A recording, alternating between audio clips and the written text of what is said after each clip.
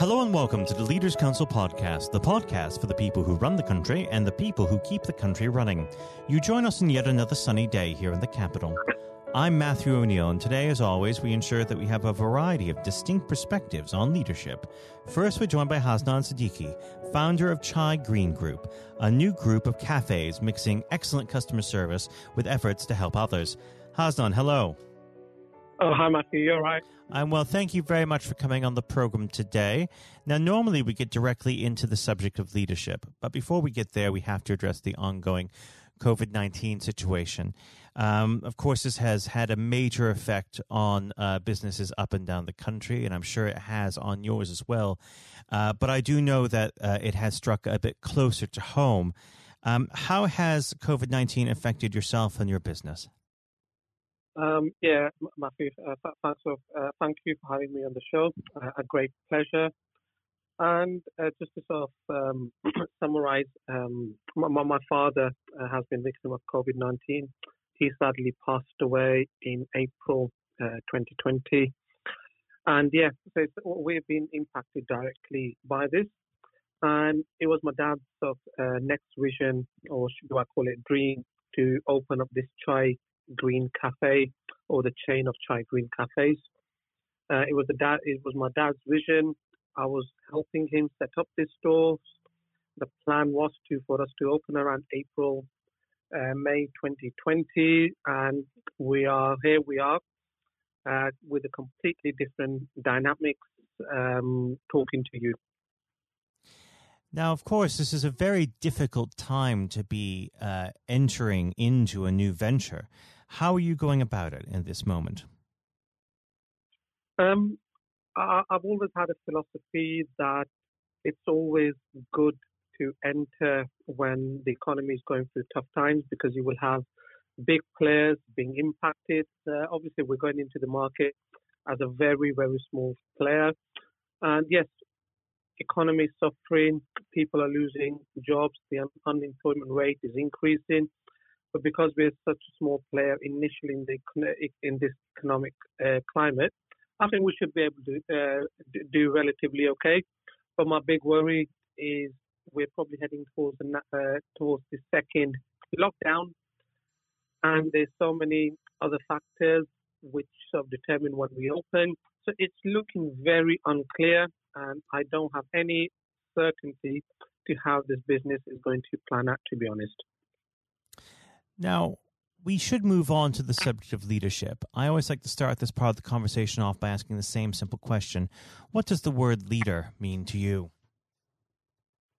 Personally, people could have different opinions for leaders. A leader, the way I sort of see leader, or what I would believe a leader to be, is actually a teacher.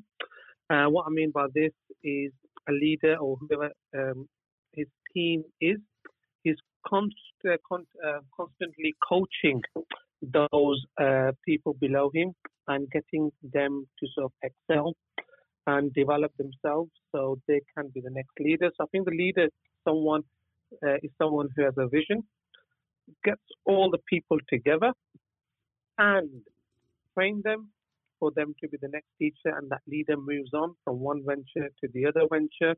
And he shouldn't be thinking about him losing his power. And how would you describe your personal leadership style? I think 10 years, probably talking 10 years previously, I was very much hands-on, trying to do everything myself to perfection. So I think as time develops, you get to understand that there's only so many hours in the day. There's only so much skills you have. And, you need to be able to bring in the right people into your team who are able to do the job better than you are. And that's what I've been doing. For me, it's sort of finding the right talent, bringing people through and pushing them up through the professional ladder.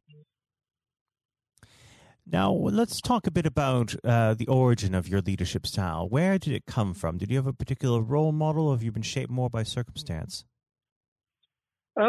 I think obviously when I was growing within my family, I always thought my dad was a good leader, and I have picked up very good habits from him. And to complement those habits, I'm a big fan of Jack Ma, the founder of Alibaba, and he would sort of resonate to sort of say he's probably the people who actually work for him are actually better than he is.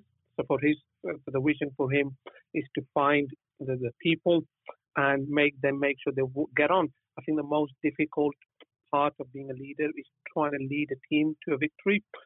When you have such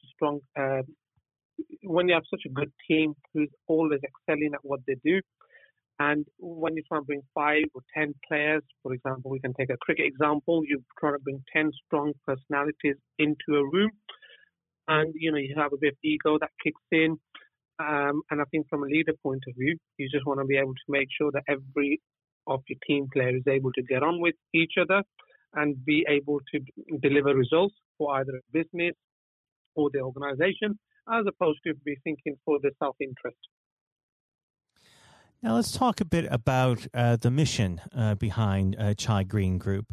You are aiming not only to bring this in a commercial sense, but also to do some charitable endeavors with it as well, if you'd like to expand on that.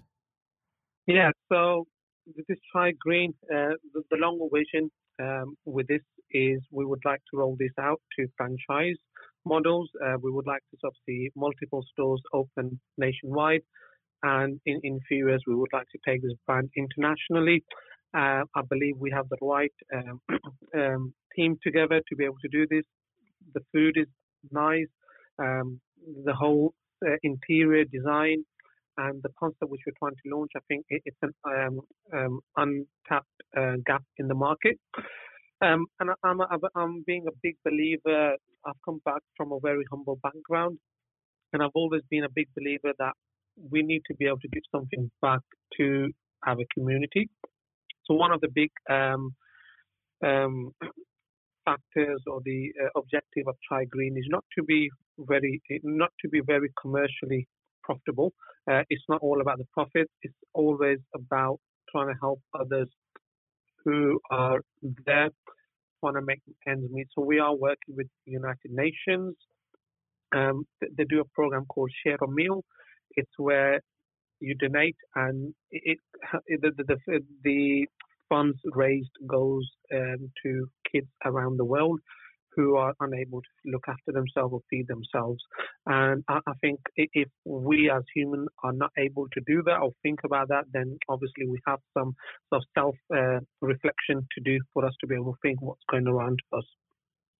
We're very fortunate living in such a highly developed country in the UK, where you think everyone, you sort of take food on your table guaranteed, but then there's other people who don't actually know where the next meal is coming from. And that thought in itself does scare me. And every morning I get up, I have the fire, I want to make other people's lives better. It's not just about myself. Now, unfortunately, our time together is drawing to its close. But before I let you go, what does the next 12 months have in store for Chai Green Group? The next 12 months actually looks like we would like to launch a business ASAP with a big bang.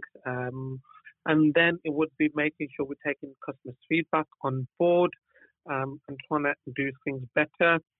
And also, we would be planning to open at least 1 to 2 other outlets in the next 12 months, and trying to sort of hit all other goals, especially the amount we would like to be able to donate to World United Nations feed the Share a Meal program.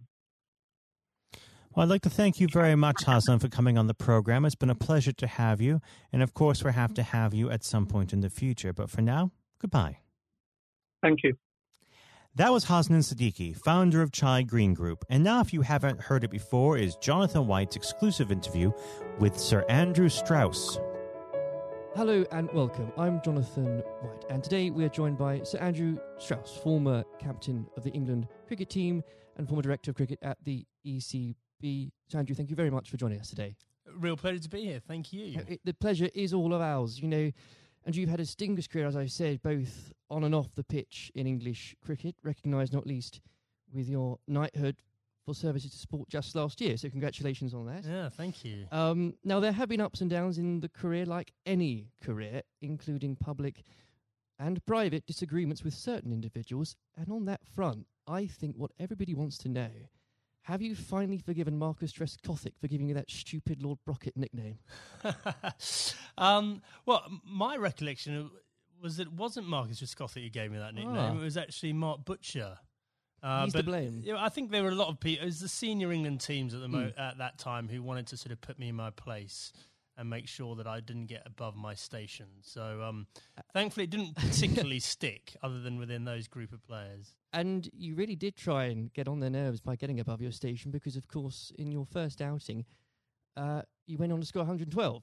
Now, am I right in saying this, perhaps, that you only got there because Michael Vaughan did himself an injury?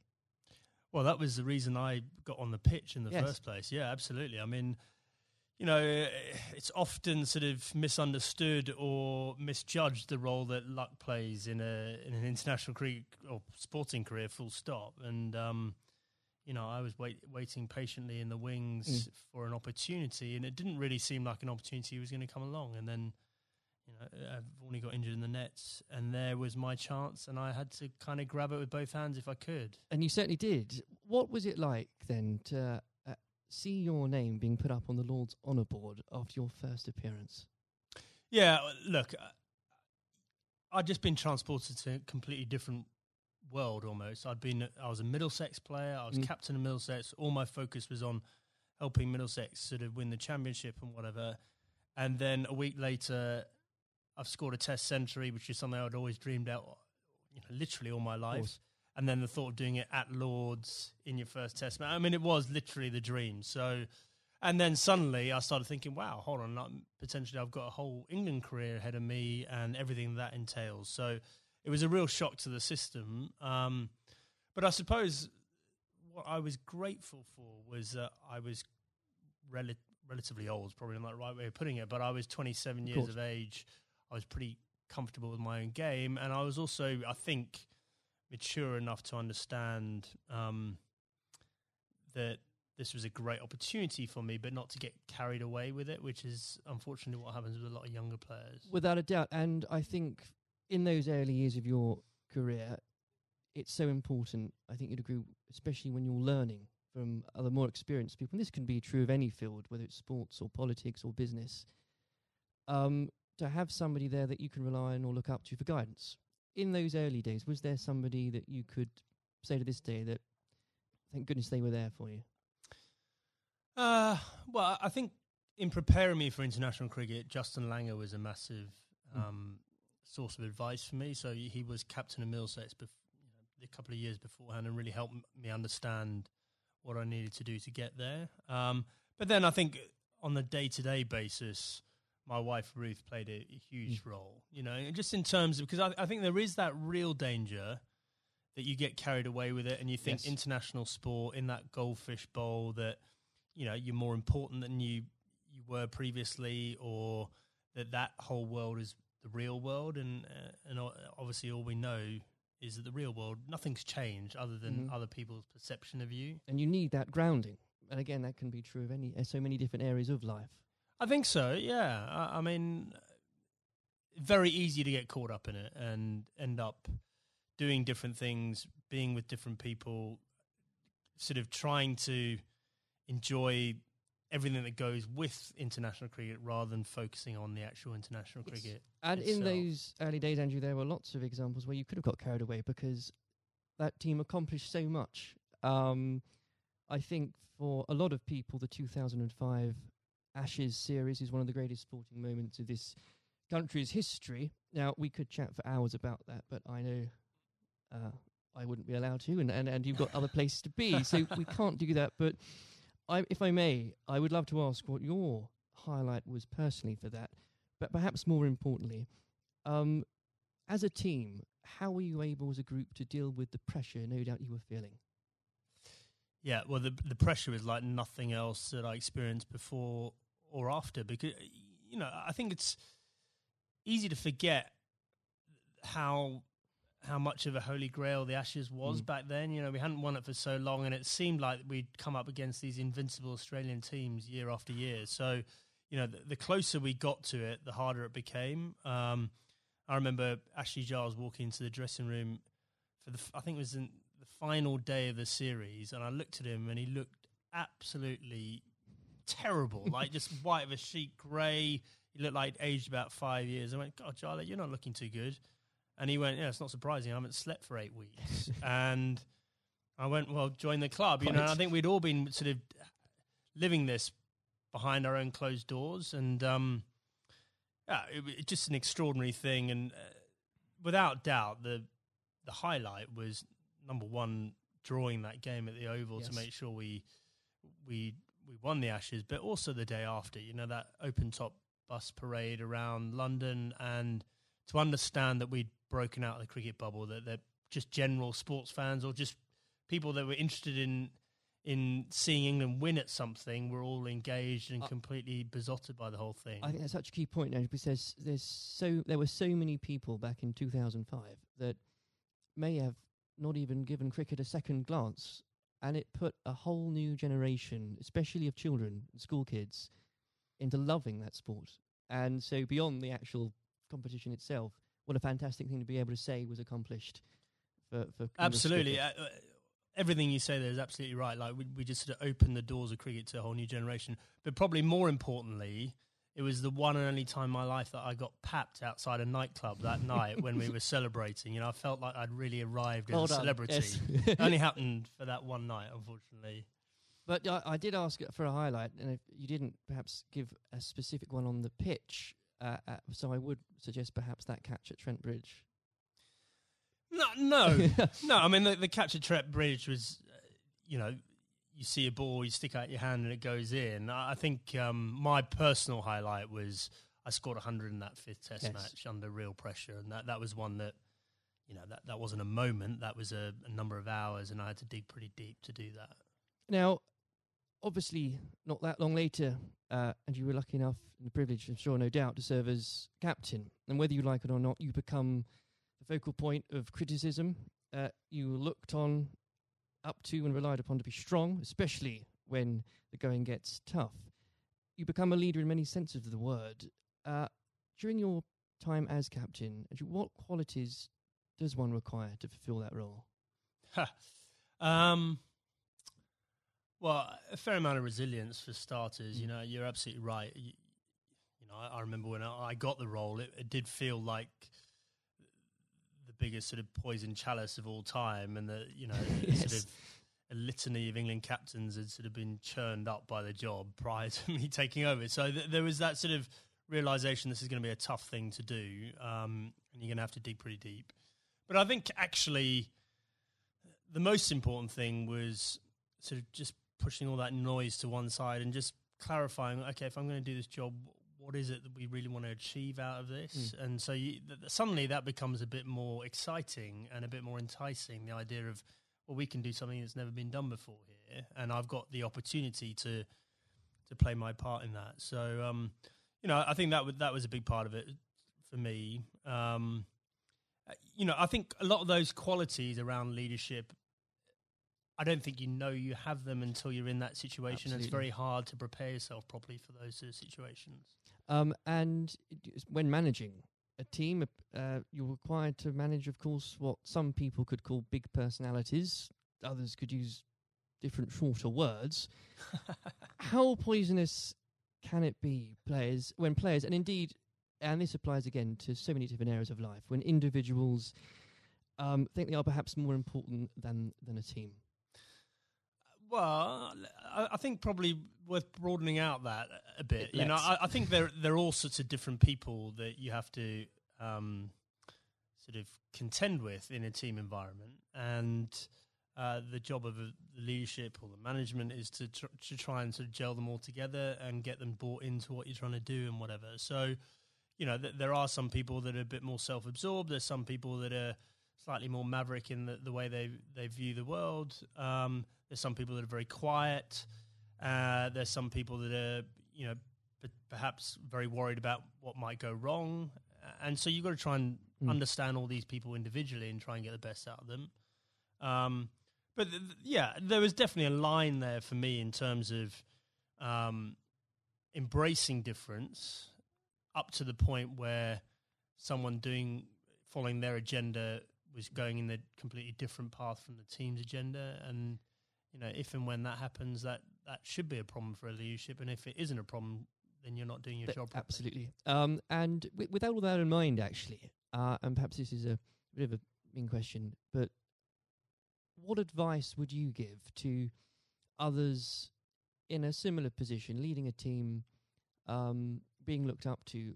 What would be the key advice you'd give to them, and that you couldn't really do without it? Just generally about leading a team? I think so, yes. Okay, number one thing about leadership, I'm absolutely certain about this, is that the people you're leading need to know that you care about them.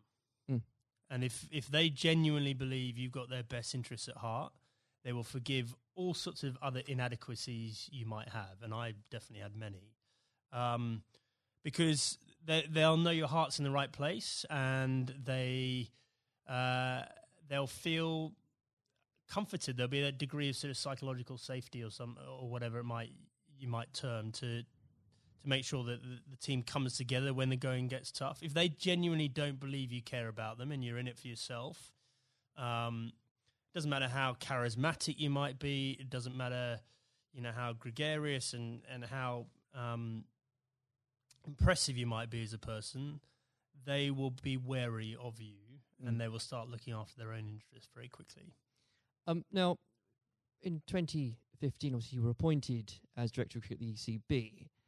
You took some pretty major steps early on. You brought in Trevor Bayliss as coach, was brought in. You put a much greater emphasis on limited overs cricket. Now, in the abstract, what had you identified that needed to be changed for English cricket? And were there qualities that you had developed, you'd found out you had as England captain, that you were able to bring over the job? Okay, so the first thing was we had this unbelievable opportunity of the World Cup on home soil in 2019. I was sick and tired of watching us make the same mistakes in World Cups, and this includes my time as captain. We just kept on sleepwalking our way into it and pretending everything would be all right on the night, and it never was. And so I definitely made it our priority to win that 2019 World Cup. I thought that was more important than anything else that was going to be taking place in my tenure. And I knew in order to do that, we had to completely shift our perception of white ball cricket. Quite a radical shift from what we were coming from. Yeah, but the rest of the game had moved on. And the rest of the game had understood that white ball cricket was playing an increasingly important role in both financially, but also in terms of players' focus and interest. Yes. And we had to move. In fact, we didn't have to move at times. We need to get ahead of the time. So, we had to completely shift both our philosophy, but also the way we played in order to do that. And I was very lucky having both Trevor Bayliss and Owen Morgan, who were prepared to sort of role model that and lead that through. And the second part of your question around what had the England captaincy sort of done to prepare me for the role, I think I was comfortable leading. I knew the environment. I knew what I was getting myself into. And in the early days, I could leverage some of the relationships that I had with the players. But actually, I found it a very different challenge because you are so far removed from what's going on the ground. Right. And so, you're relying on other people to have to buy into what you want to happen and then do it themselves. And often, in different time zones in different parts of the world. So that was a very new experience for me. Well, I think the strategy paid off, and I don't know about you, but when watching that World Cup final, again, as so many people did in this country, it's once again inspired another generation of especially school kids who, again, might not have given cricket a second look, who have now become avid cricket fans. I know of some, and what a wonderful thing that must be. Yeah, it was an incredible day, wasn't it? I mean,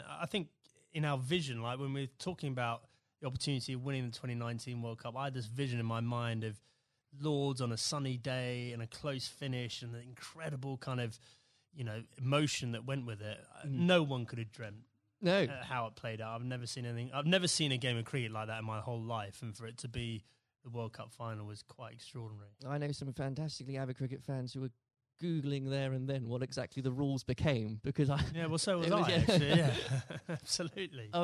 Now, And in your wife's memory, you established the Ruth Strauss Foundation last year.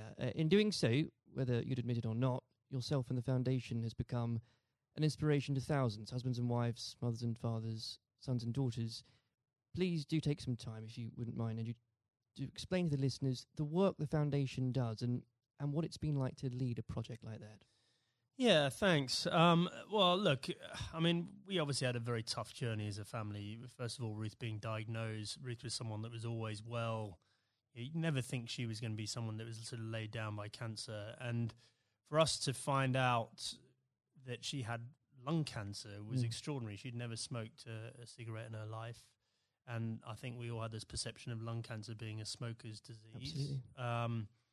And so just having gone through the experience and obviously some very low times and us coming to terms with the fact that Ruth had stage 4 cancer and she was going to die, we learnt a lot in that process. And thankfully we had time for me to speak to Ruth before she died about legacy and what we could do to make something positive come out of, this experience we'd all been through. And so after she died in December 2018, I came back and launched the foundation with two focuses. Number one, to fund research into these rare forms of lung cancer. These are the non-smoking lung cancers. 5,000 to 7,000 people each year in this country are diagnosed with these. No one knows why they're getting them, but they're on the increase, and it's young women that are affected more than men. Extraordinary numbers. Yeah, I mean, in the list of top 10 cancers, it's number 8. Rare forms of lung cancer, number 8. So it's not really rare. It's probably a misnomer, but it's, we're really lacking in funding and understanding. And then the second element, and probably this is in some ways more pressing, is to help cancer, anyone who's got cancer who has an incurable diagnosis, to help them and their families prepare themselves for death. And so in order to do that, we need to be able to find ways of them having open conversations with each other, because if you do this well, it should help the bereavement afterwards if you're well prepared for it. It's not something people like to do. I was very lucky that Ruth wanted to do it. But also we have to have that debate about the taboo of death and, effectively how uncomfortable we are talking about it, and certainly how bad we are preparing for it. If you think for a moment about antenatal classes before you have your baby, like how we're preparing you for how your life's going to change, and we do nothing around death, even though we're all going to experience it in one way, shape or form. And,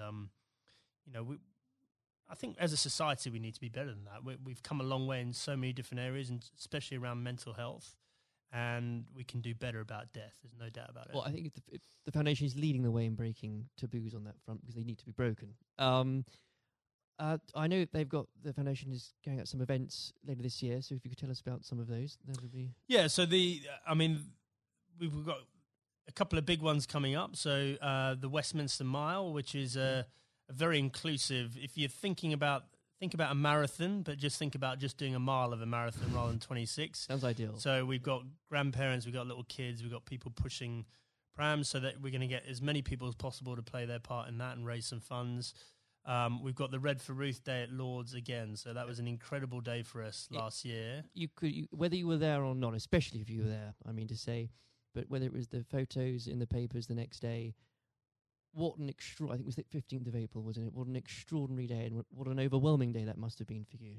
Yeah, absolutely. Well, I mean, an Ashes Test match is a big day anyway, yes. And then for us to have that extra element of the Red for Ruth Day, and to see the wave of support, myself and the boys were incredibly profoundly affected by that in a good way. We felt so much love and support there.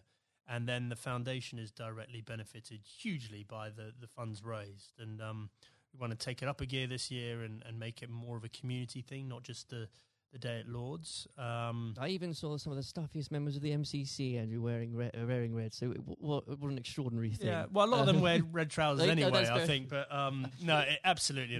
They were right behind us. And, we really want that to be something that's embedded in in the English summer, just like the McGrath Foundation Days Yes. in Sydney in Australia. Well, it's been a complete inspiration, and I very much hope we can talk about that perhaps late in a few months as well. Absolutely. Before we go, as I'm conscious of the time, it's also an exciting year for domestic cricket, not least because of the introduction of the 100, not without its critics, Andrew, I know you're a big proponent of it.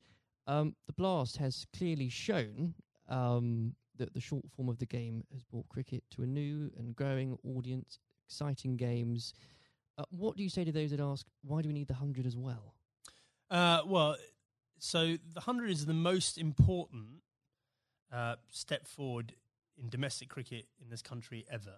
And the reason for that is that increasingly, there's two things. First of all, we need to break out of the cricket bubble. So the Blast followers tend to be the same people that follow other cricket. Right. And therefore, that's a small audience and potentially a declining one over time, even though the Blast sales are increasing. We need to break out of that and try and get more general sports fans into cricket. But more importantly, just the way the tournament's set up, and it's one game a day over a 6-week period, broadcasters will pay money for that. And therefore, what we're trying to do is reduce our reliance on international cricket paying all the bills. If you think about Test cricket and some of the issues around the world, we just can't rely on that money coming in to fund the game. So we need to find another way of doing that. I just think it's going to be an incredible success. I'm so excited about it. I know there are people that are worried about it, but in 2 or 3 years' time, we're going to have our own short form tournament that will rival the Big Bash, and we'll be moving towards the IPL. And those are two enormous events out there, and we can have our own version of that ourselves. I can feel your enthusiasm for it. As an Essex fan, I'm still stumped as to, I think I'm going to have to choose between either supporting a team based at the Oval or a team based at Lords. And I'll get over that, but I'll have to do it. Well, surely it's got to be the Lords one, right? Of course. Yeah. Sanju, it's been an absolute pleasure discussing that and everything else with you today. Thank you very much. Cheers. This has been the Leaders Council podcast.